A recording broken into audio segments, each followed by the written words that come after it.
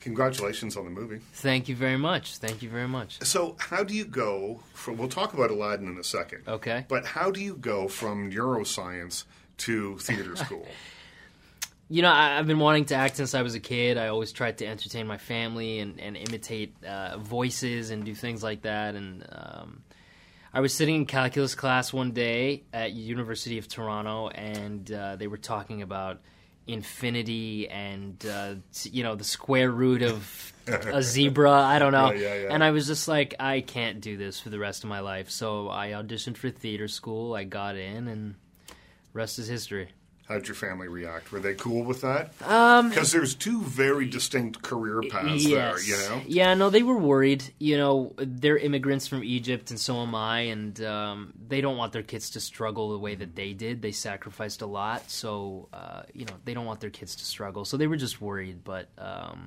I think they're turning around now. Things have worked out. Yeah. When they walk through Yonge and Dundas Square and you're on a billboard, that must blow their minds. It blows my mind. Yeah. I mean, I came in late last night, and it's really special to have this moment in Toronto. It's amazing. Well, yeah, because you went to Ryerson, right? So you would have spent a lot of time right in that area, and there is your face is dominating that square right now. Yeah, it's true. Yeah, 4 years. I say that. I think what really helped me for Aladdin is that during theater school, it's one of the most intensive programs at Ryerson. Yeah. We spend 14 hours a day there, so I spent a lot of time around that area, and it's really special, really special. So tell me about your relationship with the animated Aladdin. Tell me about watching it as a kid. Yeah, I grew up with it. You know, it was one of the only films that I could relate to as a kid. Before I even, understood things subconsciously, he was a character that looked like me, that I could relate to, that had a similar culture. So it meant a lot to me. And I have two older sisters who had it on at the house before I was even aware of what was going on.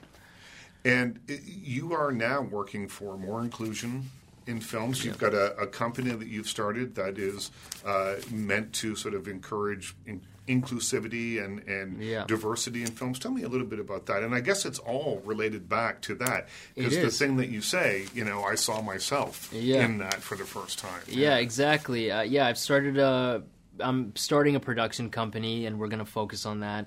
And me and my producing partner, Ali Mashayeki, we're actually starting a foundation in Canada called the Ethnically Diverse Artists Foundation. And we're aiming to give back and support ethnically diverse artists in Canada because growing up, we knew how hard it was in the industry for people of color, so we just want to make it easier for the younger generations. And how will you do that? We're going to start off with the little things. A lot of actors stress out about headshots. It costs a lot of money. Right. They're tight on funds. So we want to set up days where we grant them the ability to come in and shoot with one of the top photographers and get their headshots done. If artists can't afford gallery fees to show their art, we're going to pay those gallery fees for them and help them show their art and showcase their artwork. Just the little things, and then take it from there. Back to Aladdin. So, first day on set, you didn't properly introduce yourself to Will Smith. What happened there? Because you have a story and he has a story. Yeah. So tell me what happened. It was during prep, and he was talking with Guy Ritchie. And obviously it was a big day for me because Will was on set. And I went over. I was expecting Guy to break the ice and introduce us, and he didn't. And Will obviously had never met me, so I was standing there just staring at them.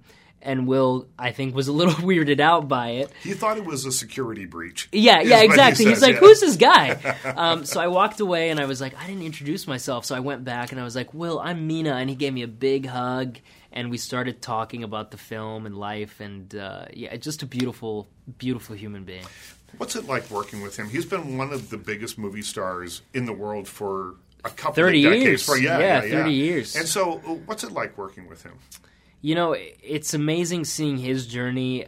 He truly doesn't do anything unless he's going to give it his all, which is why he talks about, taking a couple of years off the past couple of years because he really just wanted to recalibrate and discover, the world and life and himself. So I think the one thing I learned from him is to just remember why I got into this in the first place and stay grounded and stay present in the moment. So I'm trying. Is it intimidating at all when you look over there? Do you forget sometimes and then you go, I do. Will Smith. Yeah, I do. Yeah. I do. He's just so grounded that it's easy to forget. So we just focused on the work and focused on bringing this to life. Congratulations on the film. Thank you very much. Really appreciate it. Thank you. Thank you.